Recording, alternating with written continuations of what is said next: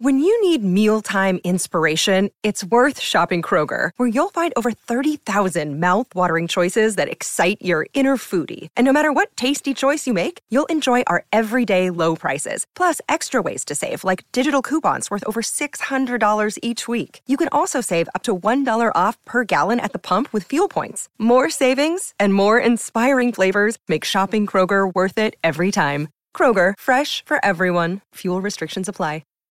This episode is brought to you by Shopify. Whether you're selling a little or a lot, Shopify helps you do your thing, however you cha-ching. From the launch your online shop stage, all the way to the we just hit 1 million orders stage. No matter what stage you're in, Shopify's there to help you grow. Sign up for a $1 per month trial period at shopify.com/special offer, all lowercase. That's shopify.com/special offer. And we're back with breaking news. Coke Zero Sugar might be the best Coke ever. That's right, Jim. Make sure... Jim.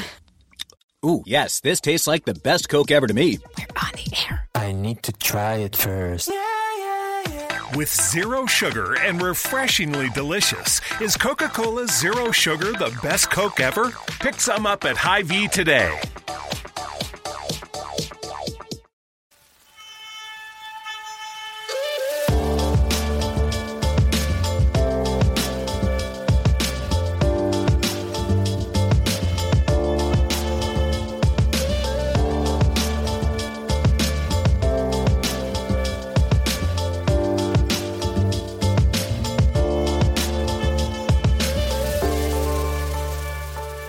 Hello Bulls fans, welcome to BullsHQ, Chicago Bulls podcast on the Blue Wire Podcast Network. Thank you for joining us on this episode of the show. I am Mark Kay from Australia and I am joined as always by Will the Goat Gottlieb. How are you, sir? I am doing well. We have some exciting news to share with you all.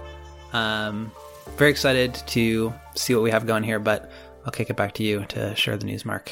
We certainly do have some exciting news, maybe some bittersweet news at the same time, but after 5 years of doing BullsHQ and 180 plus episodes of the show, you know, however many hours of the show that translates to, a lot of podcasting, but you and I on this episode are actually wrapping up BullsHQ. Like, this is effectively the final episode of the podcast as everyone knows it, as everyone loves it. Like, in this current form, this is the last episode of BullsHQ.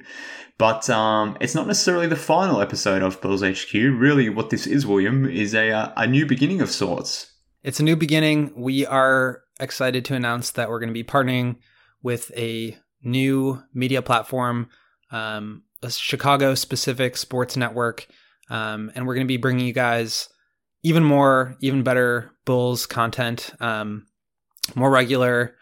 So we're very excited about what's coming up here. I will continue to be involved on a very regular basis. Mark will as well. So we'll have more specifics to share with you closer to the date, but very exciting stuff here.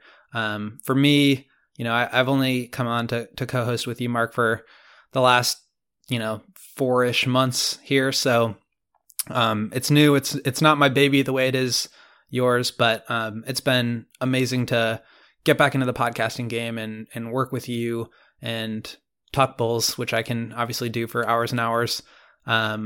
So very excited, but definitely a little bit bittersweet. Yeah, for sure. And look, we can't say much at the moment, so we're going to be very vague about this, and there's more news to come in the coming weeks, I guess, a week and a half, whenever it may be.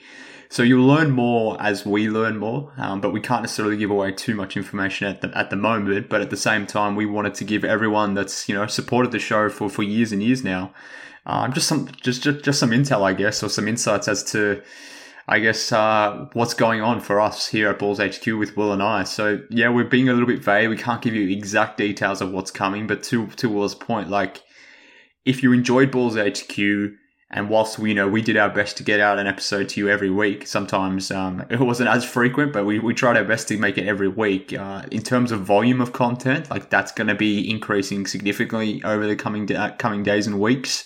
In terms of different forms of content as well, Will, like, this isn't necessarily just an audio thing. And I won't get into the details as to what that necessarily means or how it's all going to work. But essentially the point is, if you're a Bulls fan, if you're a Chicago sports fan, if you enjoy consuming the content of your favorite team, then stay tuned to what we have planned on this feed, because it's going to be bigger and better than what BullsHQ ever was. And I like to think BullsHQ found its niche within the fan base, but I have a strong feeling that what's coming around the corner is going to be even bigger and better. So I'm certainly excited about it, Will. I'm glad that you're part of it.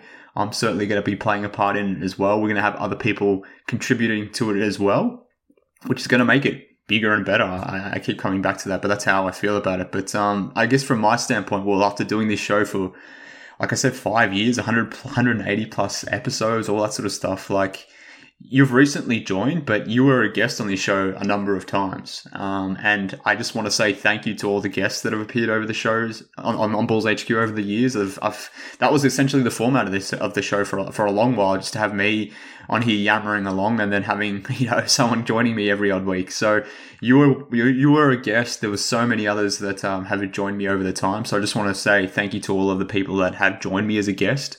I want to say thanks to Blue Wire as well for hosting the podcast for the last couple of years. I started this thing as a independent podcast on myself, and I was just throwing out my words out into the ether. But eventually it got picked up by Blue Wire, and they've been a fantastic support over the last couple of years. So I appreciate them hosting the show. But most importantly, also appreciate everyone that's tuned in and listened to BullsHQ over the last 5 years. Like I said, I'm just one guy spouting off my random Bulls opinions, but for whatever reason, that's gained some traction. People like to hear them to some degree. Maybe some people hate listen to the podcast, but nonetheless, I appreciate everyone's support over the years.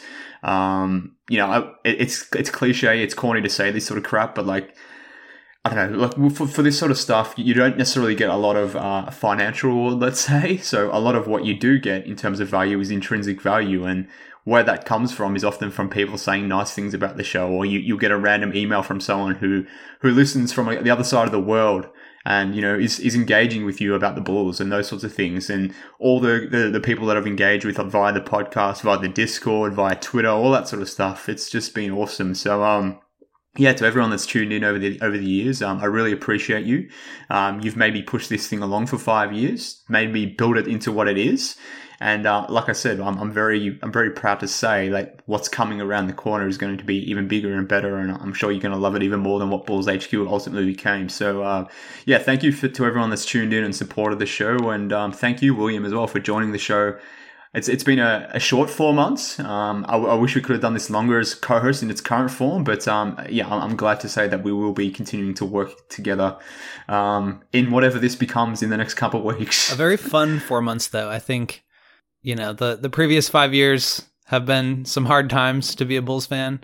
Yeah. So I kind of snuck in at the end of it and had the DeMar days. Obviously had my own show with Stefan years ago, but in any event, it's been really fun. And just to echo what Mark's saying, like, huge thank you to all the listeners and supporters. I know Mark has done the vast majority of the legwork building this thing up, but just hearing the nice things, hearing that people like it goes such a long way.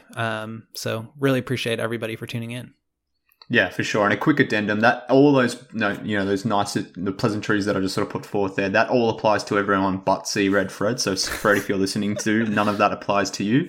But to everyone else, I want to say thank you. It's been awesome engaging with everyone, and yeah, it's been really fun doing this with you over the last 4 months. Will, you're actually the smart one here, because you sort of disengaged for a period whilst I was the dope here, sort of going on and banging on about Chris Dunn missing another mid-range jumper. You were living the good life there in San Francisco. I was at the NBA Finals.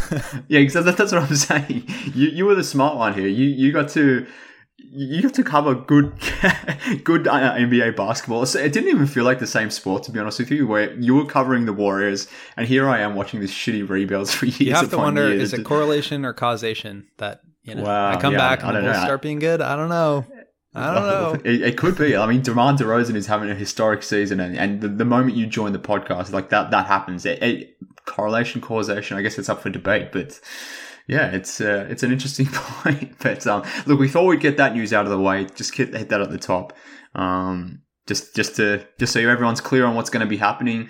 But stay tuned, stay connected to the feed. Wherever you follow Will and I, mostly on Twitter, we'll keep you up to date with what's going on. There'll be more news to come over the coming days and weeks. But we just thought we wanted to just fill in the listeners as to what's going on with us here on the show. So again, thank you for everyone for tuning into the show over the last 5 years. But let's plug ahead to the episode. And what we're going to do here, William, is we're going to effectively preview, I guess, the second half of the season. And I say second half when it's really only the final 20-odd games. But I suppose now with a couple days post the All-Star break, a couple days before the next game, I suppose, we've got some high-level questions that we need to just touch on for that, that relates to this specific team. And the reason why this sort of stuff matters is because in a lot of ways, this Bulls season has been incomplete.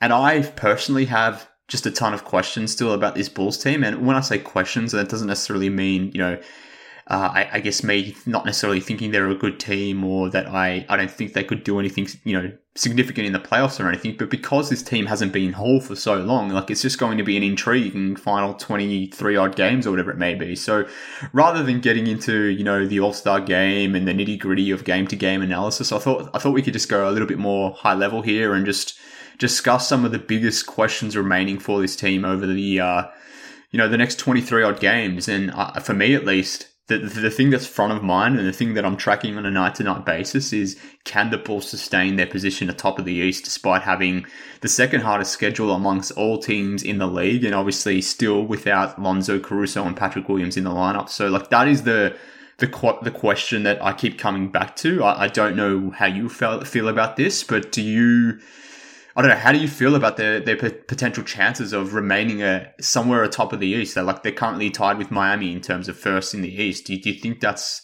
something that can remain? I don't know. Do you think that? I mean, it just really, you have to look at it through a couple of different lenses. One is, who do they have left on the schedule?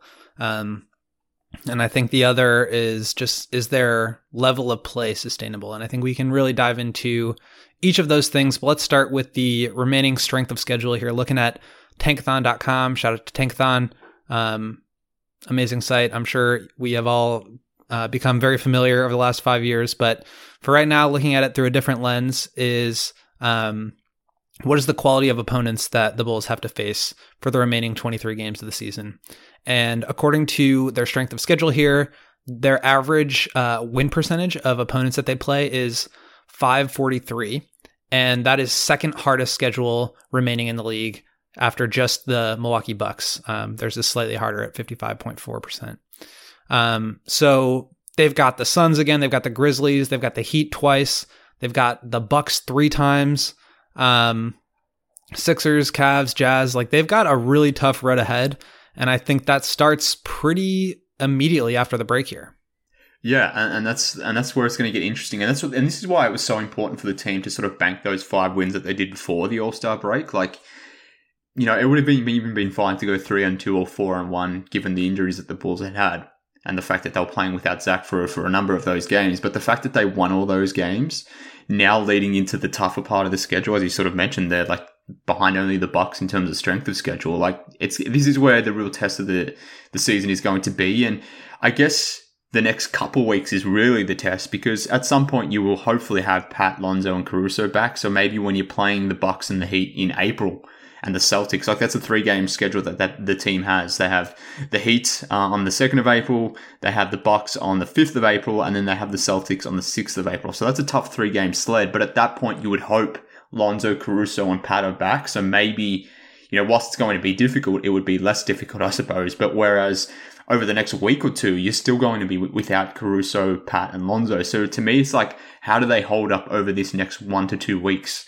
And that may determine ultimately where they sort of fall in the East.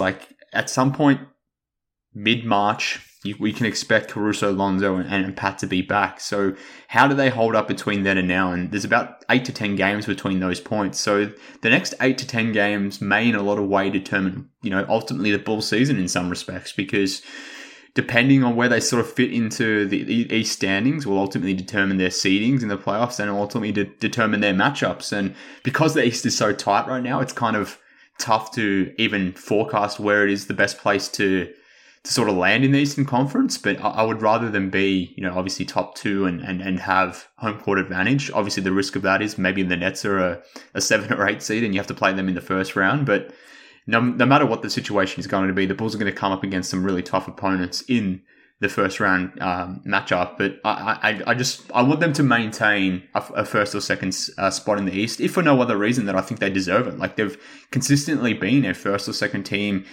in the Eastern Conference standings throughout the year, despite all the injuries and all this and all the COVID stuff earlier in December. So, like, I want them to maintain that, if for no other reason that I feel like they kind of deserve it, to be honest with you.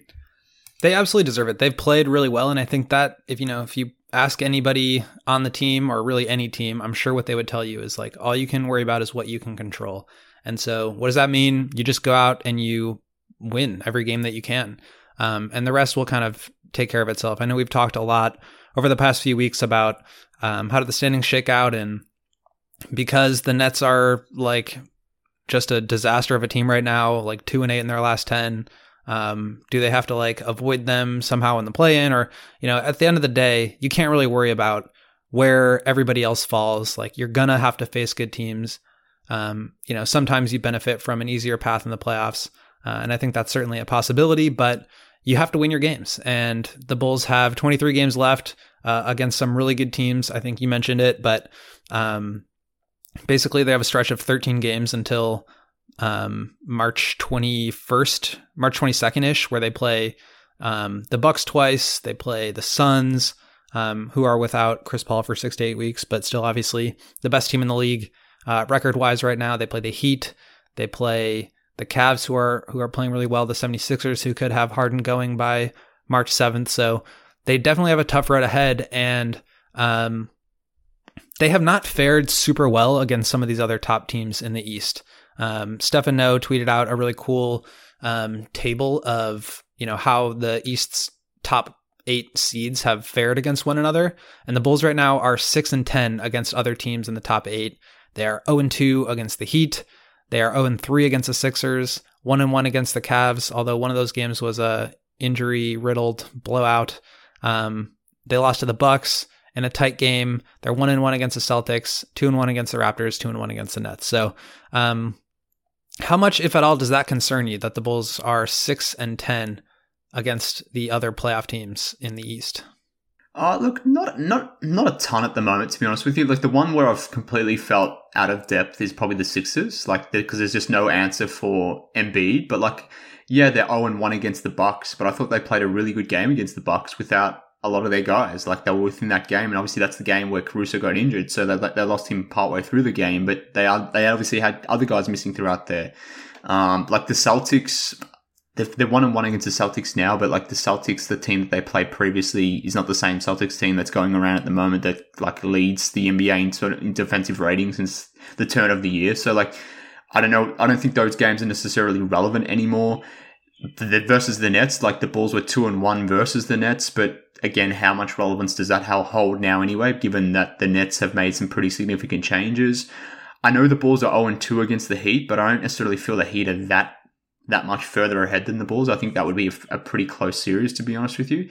But I think the team could theoretically beat any of these teams, just as I think any of these teams could possibly beat the Bulls. And that's just I guess speaks to how tight the Eastern Conference is at the moment. But I'm not necessarily too concerned about the record, because the Bulls have been missing guys throughout that time. Yes, though, some of those teams have been missing guys as well. But I guess if there was one team that did scare me, just from a pure matchup standpoint, it is the Sixers, because the Bulls just simply have no answer for Joel Embiid, whereas I think you can maybe scheme against certain other things.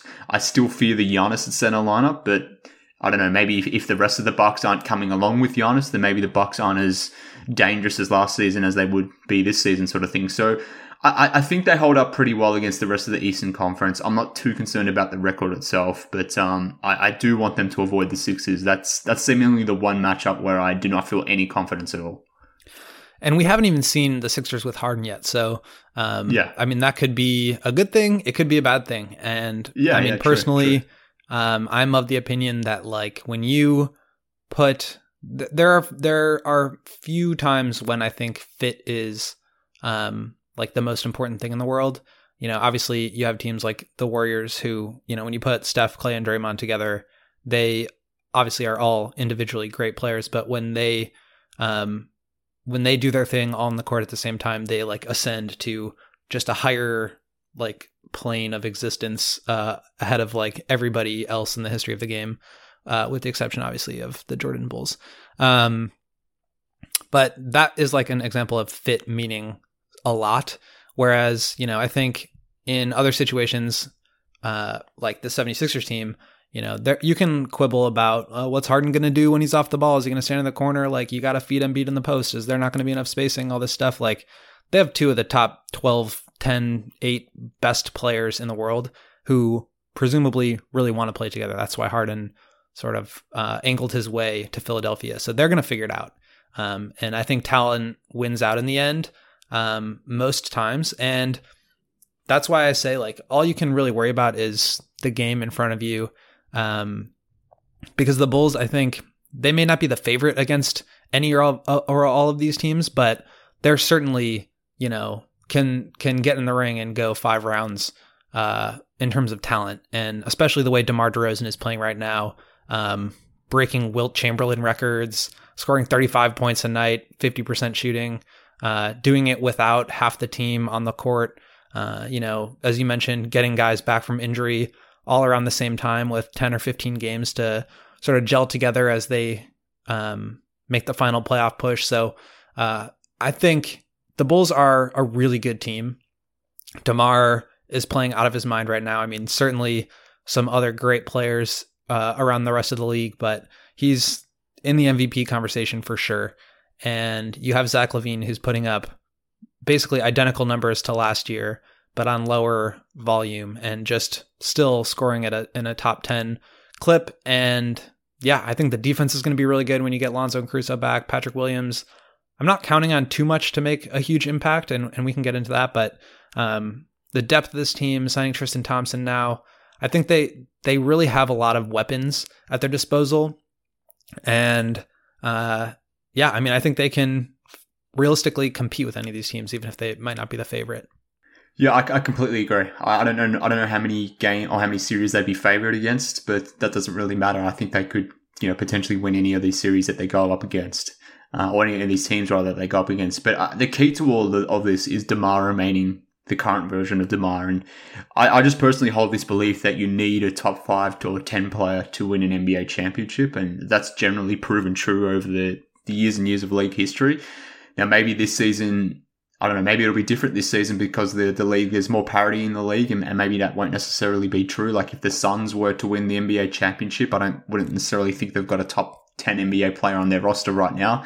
That's no disrespect to Paul and Booker, who are, top 15, top 20 guys. But I guess where the Bulls are fortunate right now is the fact that DeMar is effectively playing like a top 10 player right now. I don't know if he's necessarily top 5, but he's certainly top 5, possibly in the MVP. And he's, if nothing else, a top 10 player based on the performances he's putting together. I mean, he's averaging 28 points, 5 rebounds, 5 assists, shooting more than 50% from the field. Like, that's crazy.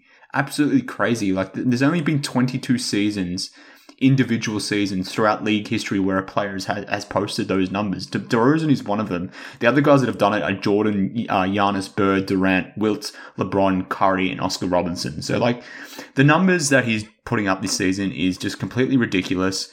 I still question if it's sustainable. I keep waiting for it to fall off, even if just by 5%. Like, I'm not expecting him to come down and just be like a 25-5 guy overnight type thing, but to be 28-5-5, it's just bizarre. It's nuts. It's crazy. But I'm hoping he can maintain this. But I guess the next open question that I have is, can he maintain this? And if he does, like, what does this ultimately mean for the team? And, same, I guess, if he can't maintain this, if he just comes back to being even like a 24-5 guy, like, does that change the dynamics of this Bulls team? Instead of maybe having a top 10 guy, maybe you've got a top 15, 20 type guy, and does that change the scope of what this team can be in the playoffs? So I don't know about you, but like, maybe this is me just being glasses half empty, but I keep waiting for DeMar to fall off even just slightly. I'm not expecting a large dip here, but every time I expect it, he just comes back and does something even crazier than before. And you quoted the recent stat that he's sort of broken that Wilt had, like, a number of games with 35 plus points and 50% shooting. DeMar just continues to do this. I've expected him to fall off, but he continues to do it. So I'm going to assume he continues to do this. And well, if he does, then I guess to your point, like this Bulls team has a realistic shot to beat anyone in the East. Yeah, what you said a bit ago about like the difference between him maybe not being, considered a top 10 player in the league versus him having a top 5, top 7 MVP caliber season, I think is a really good distinction where, I don't think like anybody would take DeMar, on paper over LeBron, Steph, KD, Luka, Giannis, Harden, like any of these guys really, Embiid, Jokic. Did I say that already? Maybe that's true, but the way he's playing right now is on or above that level. And I think that really is all that matters. I don't think anybody is tricking themselves into believing that DeMar is going to, play at this level for the next 5 years, but can he play at this level for the rest of this year? I think so, because the way he scores it travels. Like he gets to the free throw line, maybe the whistle is not quite as generous to him in the playoffs. But like he's automatic. Like he gets to his spots. It almost doesn't look like anybody's guarding him half the time. Like he just does the move. He knows it's like prescribed. He knows what he's going to do. He gets to his spot, and regardless of if you defend it, like it's going in. It's just a matter of whether he makes it or misses. But I think even beyond that, like his decision making and his playmaking, especially in late game scenarios, is so just crisp. And I think, you've made this comparison a ton to, bringing in Chris Paul on the Suns.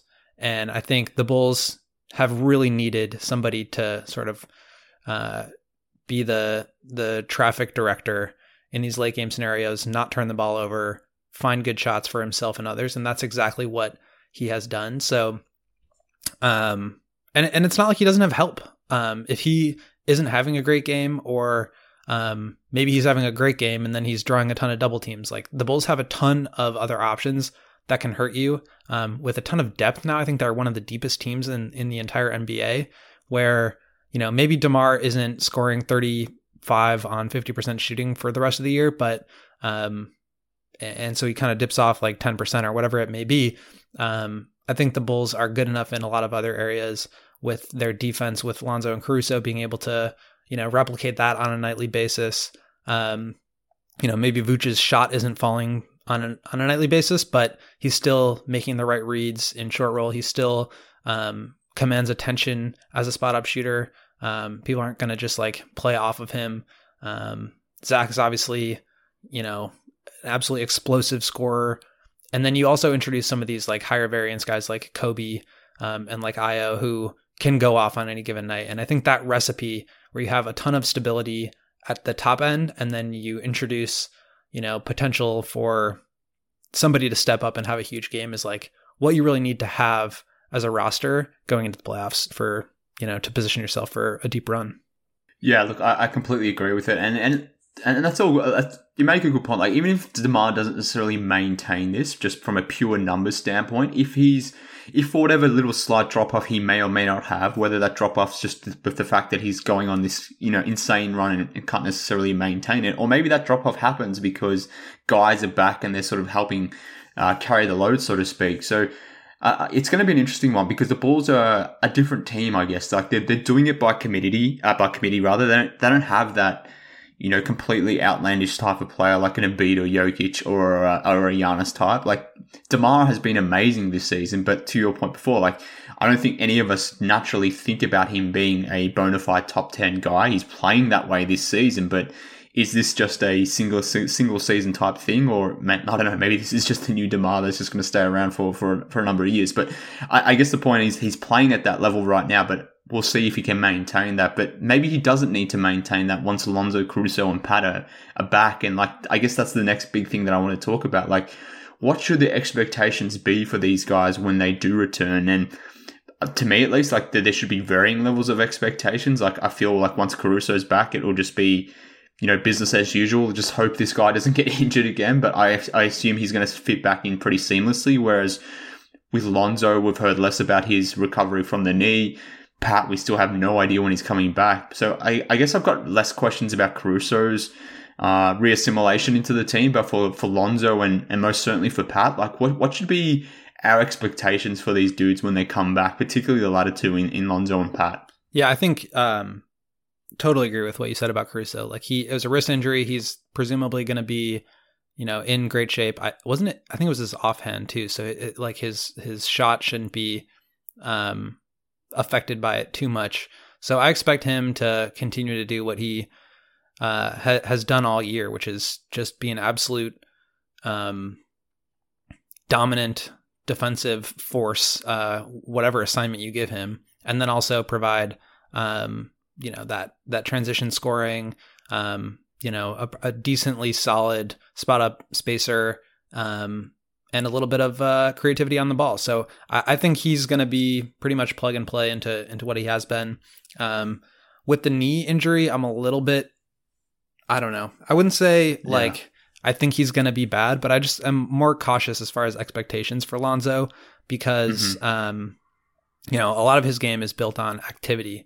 I don't think he's like exploding above the rim in the way that Zach or Javonte or Dirk Jones are, but he does. I mean, he just covers so much ground.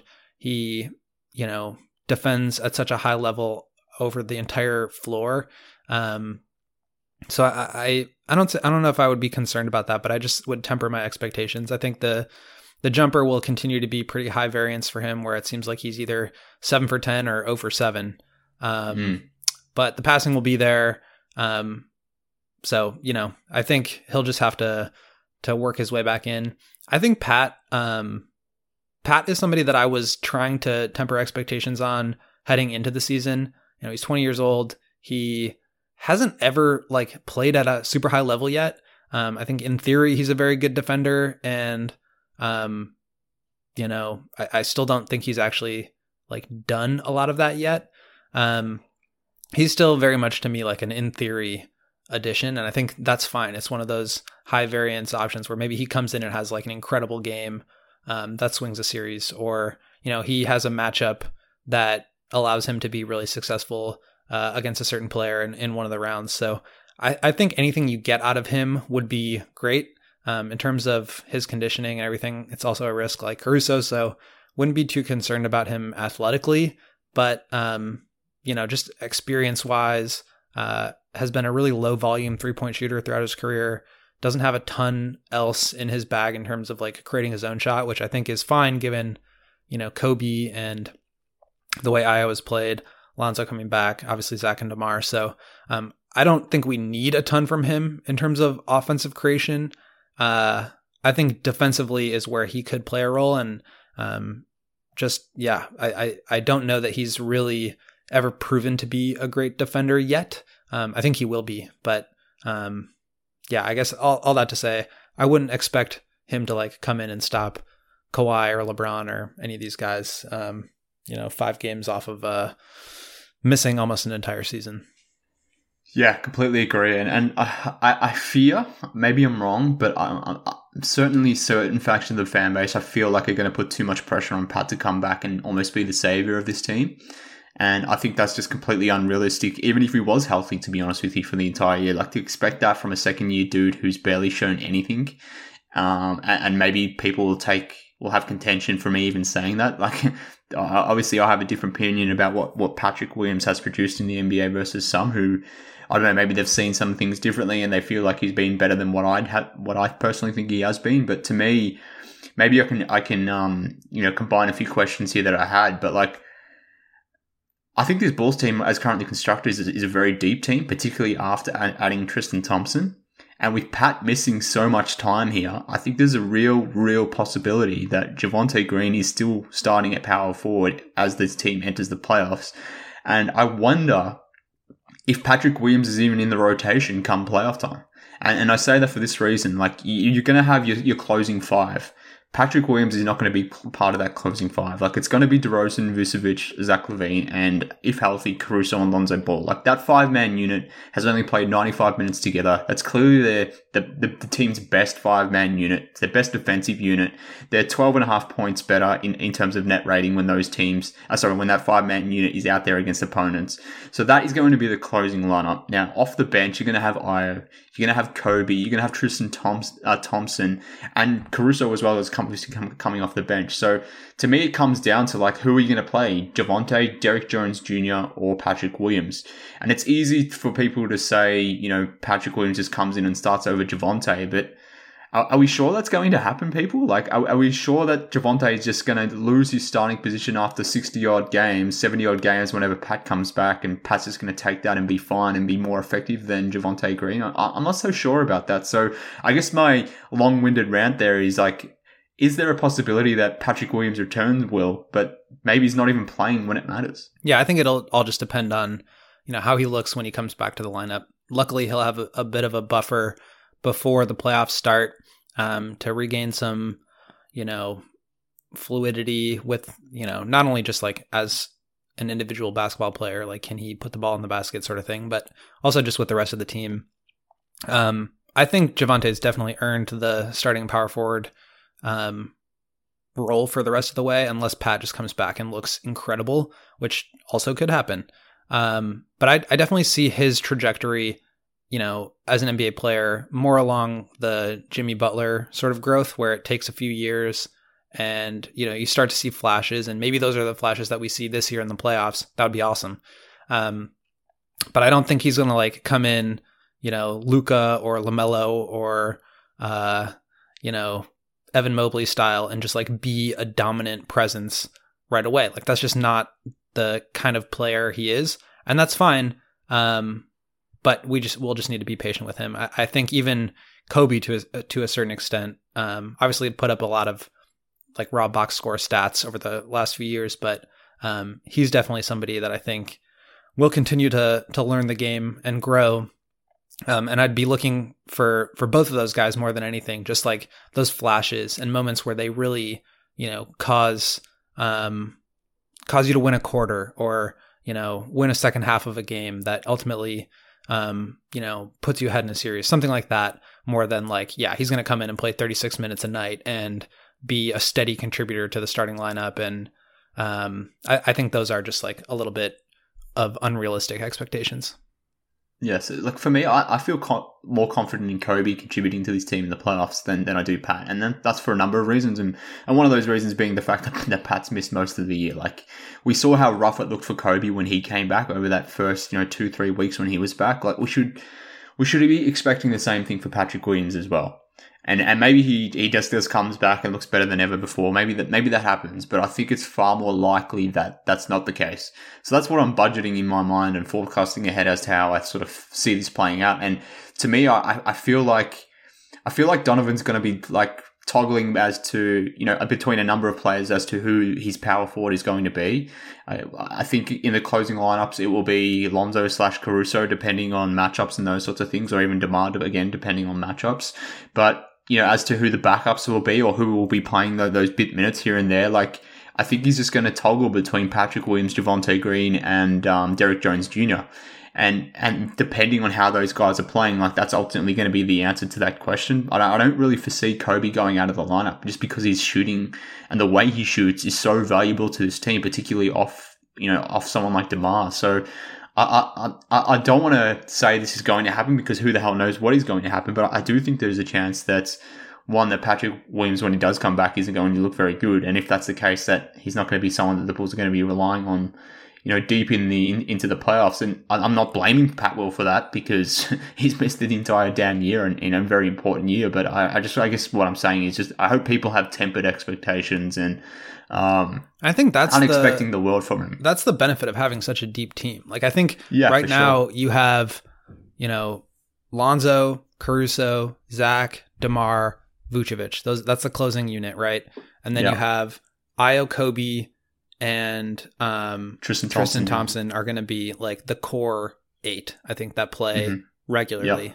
Sorry, I forgot Javonte in there, right? You haven't mentioned Javonte and Derrick Jones Jr. I think Javonte probably inserts himself into that. So you've got 9 guys. Yeah. And then, like anything you get from, maybe Kobe is having an off shooting night. You have a quick leash with him. That's fine because you've got depth in other places. And I think, having a bunch of 6'5", 6'6" guards with plus wingspans allows you to do a ton versatility wise with lineups and just depending on like, does a guy look good tonight? Is he mentally like there to play, or is he feeling a little, shook for the moment, that kind of thing. And I think that's just such a luxury for Billy to be able to have quick trigger on guys that aren't playing well, because you have, similar caliber players that are ready to step up. Yeah, for sure. So it's going to be an interesting situation. And like, that's another question that I've been posing. Like, do the Bulls have too many guys at this point? Like, maybe a consolidation trade at the deadline may have made more sense, just because I feel like they do have 10, 11 guys who are worthy of minutes, and that includes Patrick Williams, Javonte, Derrick Jones Jr. But at some point, Billy's probably going to trim this thing to a 9-man rotation, and I would assume 2 of those guys are going to miss out at some point. It may be based on a game, based on a series and matchups and those sorts of things. Like I said, he's probably going to toggle between his rotations, but someone at some point is going to be missing games, just because this team has a lot of guys at the moment. And I guess the reason that they do have more guys now is the fact that they've just recently added Tristan Thompson. So, I mean, how do you think he fits into the picture? We're both assumed, without necessarily saying it, that he's gone past Tony Bradley as a backup center. But at the same time, like, Derrick Jones Jr. was playing backup center too. So, like, we're assuming Tristan Thompson is the backup center going forward. But how do you think he fits into this team? Does his skill set bring... or does he have necessary skills that will sort of elevate this team from a depth and rotational piece? How are you feeling about the addition of Tristan Thompson? Yeah, so the Bulls brought him in, and maybe you can get more into this, Mark, if you know it better than I do, using the remaining $1 million of their biannual exception. And essentially what that means is that they've used sort of a roster cap asset on somebody to like help right now. And I don't think they would have done that if they didn't see him as being a fixture in the rotation. And I think, we'll see how much he has left in the tank, but I think in theory, he does fill a ton of the needs, right? Like the Bulls have gotten absolutely destroyed on the glass against various teams. And he is one of the league's elite rebounders on both sides of the ball. I think he is a very solid positional defender. Like he knows what it means to defend at a high level as a group, as a sort of contain, drop cover big man. I think on the other side of the ball, he's definitely got some playmaking chops as a roll man where he can either go to that little floater. We'll see how much burst and explosion he still has as far as like finishing above the rim, but he's got a nice little lefty floater that he goes to. And then also I think he knows how to move the ball out of that position. And, he doesn't have the pick and pop threat that Vooch has, where Vooch, can do everything that Tristan can do, plus like post up and spot up and shoot. So obviously he's not going to contribute on that level, but I think having the sort of connective tissue between starting and secondary units where you don't really have to change your style of play. Everybody knows, what's going on and how their system will continue to operate no matter who's in the lineup. I think that goes a really long way. So I think he fills a ton of needs. I think he will definitely play, or at least be given the chance to, play until he proves that he can't. And I think what he brings can be a huge value add to the Bulls. Yeah, for sure. And you're right. The Bulls use their biannual exception to claim Tristan Thompson, and in doing so, they were able to offer him a little bit more money than what other teams could have done as part of the veteran minimum. So he's basically getting an extra $250K by joining the Bulls, and by using the biannual exception, that this season the Bulls won't have the ability to use it next season, which I have some thoughts on. I won't share them now because it'll turn into a long rant that's not necessarily relevant here. But I guess the biggest aspect where I feel like Tristan Thompson is going to help this team is the offensive rebounding, and you touched on it before. Like, there's been this narrative going around among the fan base that the Bulls just are a bad rebounding team, but that's just not true at all. Like, they're fourth in defensive rebound percentage, in the NBA. In terms of rebounding percentage, the team is 15th. Now, if you do the math there, or just think about that logically, clearly why they fall off from a rebounding point of view is because they just don't offensive rebound. That's why the numbers come down a bit. That could just be a theoretical thing, a philosophical thing by Billy that he doesn't want them hitting the offensive glass. That's very schematic. Like that's exactly intentional. So like I don't necessarily think if you are a bad offensive rebounding team that makes you a bad rebound team, because the logic from the coach may be just get your ass back on defense. I don't care about offensive boards. But at the same time, if you do have a player like Tristan Thompson out there, then you can expect him to help you from an offensive rebounding standpoint. At the moment, the Bulls are 29th in offensive rebounding percentage. If he can come in there, grab some offensive boards, create some second chance opportunities, whether it's him putting back the ball into the basket or creating other shots for Zach and DeMar or whatever it may be, then I think that's where the most of his value will be. I don't necessarily think we're going to get the same sort of defensive player we saw in Cleveland, but he can't be any worse than Tony Bradley. And not to say that Bradley was a bad defensive player. That was probably where he had some value on this season. But to all the reasons you pointed out before, like we can expect a little bit more on the offensive end from Tristan Thompson. And I'm certainly forecasting him as the backup center, and Tony Bradley's going to be getting some DMPs coming up. Yeah, and maybe they go to lineups with Derek Jones at the 5, which they did while Vooch was out. Like again, they have a ton of flexibility. And lineup versatility. So, it's not like a requirement that he comes in and plays 24 minutes a game and contributes at a super high level. Like he's not going to have to do that. I think the bigger question for me is, Vooch has been playing at a super high level recently, but, as you said in our season preview episode, I think he is sort of the linchpin here where, they can be a really good team with Vooch not playing so well, but for them to be a true contender, I talked about things that travel as far as Lonzo and Caruso's defense and DeMar's ability to get to the free throw line and just the steadiness of his mid-range jumper. Vooch is going to have to be somebody that is very consistent in the playoffs, and he has been very good lately, but is he here to stay?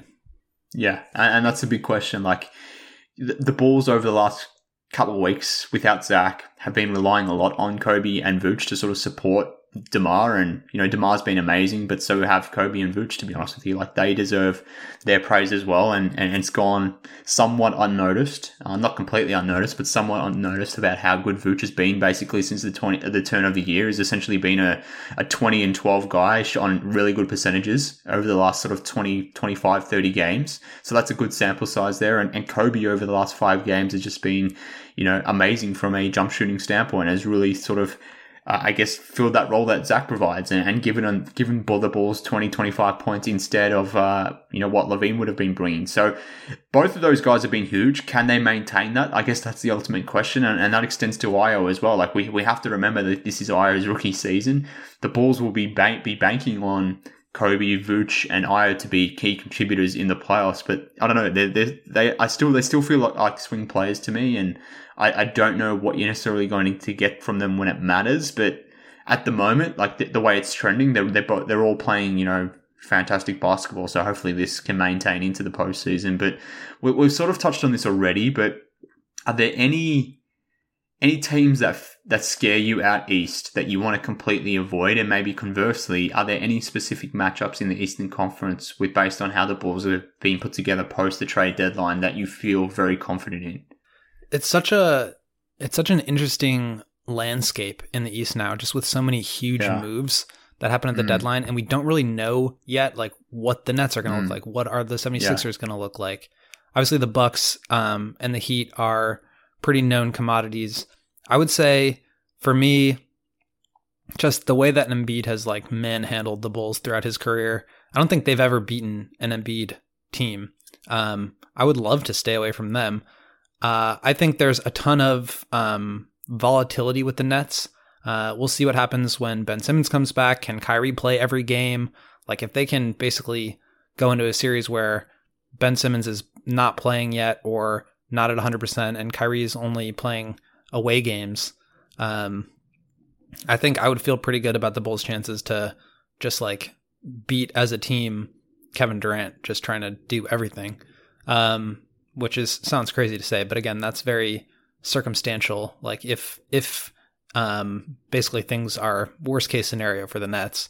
I think the Raptors are probably talent-wise not up to the Bulls level, but super long, super good defensively.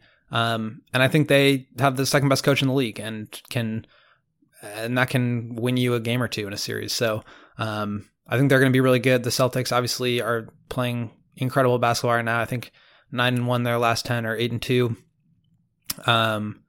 Just absolute menaces on defense and can really switch 1 through 5, which, I don't think the Bulls have really had to go at that very much. So I'd be curious to see how they operate there. Maybe it doesn't matter because DeMar will just shoot over whoever is guarding him. But I think in terms of, staying away from teams, probably the Bucks, just because I think you have to give them credit for being the champions and Giannis being just impossible to defend, and how well they've played with their core group together. Obviously, I wouldn't love to play the Nets, but I think, like I said, if the circumstances are right, they're beatable. I think the Heat are beatable. The Bulls have not beaten them yet this year, but they've been close games. So I think that's a winnable series. So I definitely would want to stay away from the Bucks and Sixers. If they could avoid one or both of those teams until the conference finals, I think that would be pretty best case scenario. Yeah, I agree. And the way that I'm tiering it is like, just avoid the Bucks and Sixers if possible. Like, hopefully those two teams match up in the first round out and one of them takes each other out. Like, that would be ideal. But like, I would feel confident against the Raptors. I would feel confident against the Hornets if they were to make it. I would feel confident against the Cavs, who are currently in 4th. I expect them to fall off at some point. And if they don't fall off, if they maintain a top 6 spot, I don't think they're necessarily going to get it done in the playoffs. So I would feel confident against them. Did I mention the Raptors? If I didn't, I feel confident against Toronto as well. I would feel confident against Miami as well. Like, I do rate Miami. I think they have the potential to be amazing defensively, but I question whether they can score in the half court at a level that's required to win in the postseason. But I guess beyond the Sixers and beyond the Bucks, the team that scares me the most is probably the Celtics. And maybe I wouldn't have felt this previously, or at least before the deadline, but now post the deadline, with them having Derek White, with having Daniel Tice, adding that to Marcus Smart, Jason Tatum, and Jaylen Brown from like a defensive standpoint, and Rob Williams. Also having Rob Williams and Horford to throw out at center, like, they match up really well defensively against the Bulls. And I mean, they lead the league. I've got the numbers here in front of me. Like, since the turn of the year, start of 2022. The Celtics are the best defense in the NBA. That's 24 games that they've played. They're like 4 points better in terms of defensive rating than the next place team, which is the Mavs. So they're huge defensively. In terms of net rating, they lead the NBA since 2022, sort of turned over to 2022. So in that sense, like, we're talking about a very different looking Boston Celtics team than maybe the one we saw in the back end of 2021. But just the way I feel like they could match up against the Bulls, that kind of scares me a bit, because you have those two, bulldog type guards in Marcus Smart and Derek White, who are amazing on ball. But then you have, Tatum and Brown as your wing defenders who can do stuff, and those guys can send a DeMar or Levine into the paint, and all of a sudden now you're sort of having to contest shots or finish shots above Al Horford and Robert Williams and Daniel Tice. So like, I don't know. I won't say I'm scared of the Celtics, but I'm a little bit more worried about them, and I think they match up really well against the Bulls at the moment, because the Bulls are a perimeter-based team, and I think the Celtics have the best perimeter defense in the NBA, so that has to be of some concern. Yeah, I think they're definitely up there for me right now, just given how well they're playing at the moment. I think when the Bulls saw them the first time was like one of the first 4 games of the year, and they were just not clicking. They were not who they are right now. Who they are right now is an incredibly dangerous team. I think it would not surprise me at all if they came out of the East. But I think that really just speaks to how deep and high level a lot of these Eastern Conference teams are. You really have like 6 or 7 like teams that you could actually see getting out of the East. And And I think that's really fun. It's not like previous years where it was just like the LeBron show, or you just know the Warriors are going to make it to the finals again this year. So I think that's really exciting from a viewing standpoint, and the Bulls are right in that mix. I mean, they are one of those teams that can make it out of the East. Yeah, for sure. I just want people to, not that I expect anyone to listen to me, because why the hell would they? But like, if someone thinks that the Heat is better than the Bulls, or the Sixers are better than the Bulls, or the Bucks, or the Nets, or whoever it may be, like, just at this point, just don't get offended about it. Like, fine, if someone thinks the Bulls are the 5th best team in the East, like, that's not necessarily an insult. Like, I think that's a pretty realistic take for someone to have. It's not an insult. I think maybe against all those teams that I just mentioned, the Bulls wouldn't necessarily be favored against any of them, but just because they're not people aren't saying that the Bulls are the best team in the East, or they're not necessarily the favored team in that particular matchup. They're not necessarily saying that the Bulls have zero chance against those teams. So I just hope people put away this persecution mindset that maybe we all had during the offseason, when people were saying DeRozan was the worst offseason signing, that this team wouldn't even make the play-in tournament, or even if they did make the play-in tournament, they wouldn't make it to the playoffs. Like, we're better than that at this point. Like, we don't need to prove anything to anyone else. The Bulls are a real team. They're a real good team. They could do a number of different things in the playoffs, and I hope people just take that away and, yeah, just don't get offended and just be, pissy about people maybe, thinking the Sixers are better or the Bucks are better or something like that. It's not an insult. So I hope people feel that way. At least that's how I feel. When maybe I'm wrong. But just to, that's how I feel about it. To add a little bit of color there. So I'm looking at the 538 NBA predictions here for the rest of the season. Yeah. I'm just going to read through some of the Eastern Conference teams here. Chance of making the finals: Celtics 34%. That leads the league along with the Suns. Bucks 23%. Heat 20%. 76ers 15%. Nets 3%. Bulls 2%. Raptors 1%. Hawks, Cavs all about 1%. There's just a lot of good teams, and I think a lot of this. I don't know exactly what goes into these algorithms, but I'd imagine like recent level of play and like caliber of opponent factors in here. And yeah, I think just the way the Celtics are playing right now, definitely a team I'm scared of. But I think, if you talk to any of these other teams or other fans of teams, they would say the same thing about the Bulls. Yeah, for sure. And look, let me put it this way. If the Bulls were to go out in the first round, there's still a chance that means that it's been a successful season. Like, if they were to match up with the Sixers in the first round, for whatever reason, and they lost that in 6 or 7 games, yeah, they go out in the first round, but that doesn't mean the season was not successful.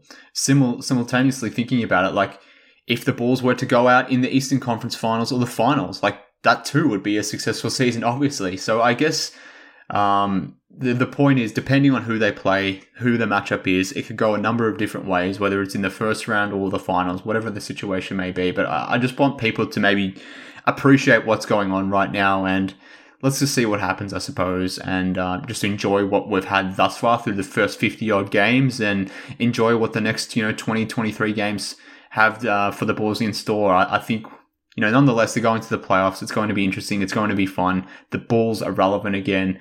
As you sort of mentioned at the topic of the pod, Will, like, it's been fun actually discussing and talking and watching the Bulls this year compared to, previous seasons, let's say. So I just hope that this maintains into April and May, and, whatever happens thereafter, let's let it play out, but it's going to be interesting nonetheless. Yep. Nothing more to add to that. That's well said. All right, well, very good. Well, let's sign off on this podcast then. I think we've covered off the main questions that we have about this team entering the final portion of the regular season. Like I said, 23-odd games. Bulls have got players to return back. It's going to be interesting to see how those players sort of re-emerge into the lineups, and also it's going to be interesting to see how the rest of the league sort of fares after the trade deadline. Like, what are the Sixers going to be? What are the Nets going to be? All that sort of stuff. So it's going to be an interesting few weeks of Bulls basketball. I was going to say that BullsHQ would be back next week, Will. It may be back in a different form, not necessarily the current form that you're listening to right now, but as we sort of mentioned all through that at the top there. But again, appreciate everyone tuning in to BullsHQ over the years.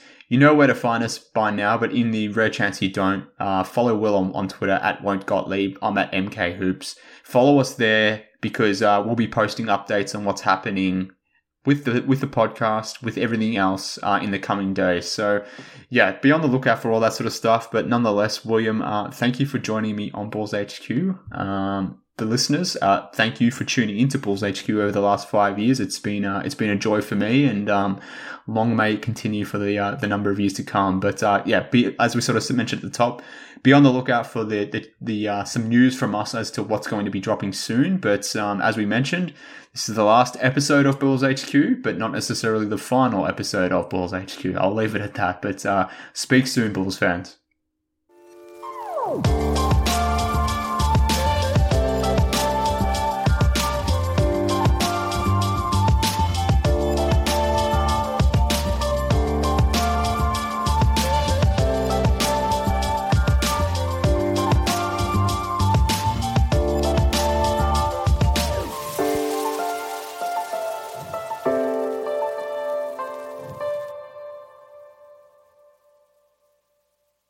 I'm Amira Rose Davis, historian and co-host of the sports podcast Burn It All Down.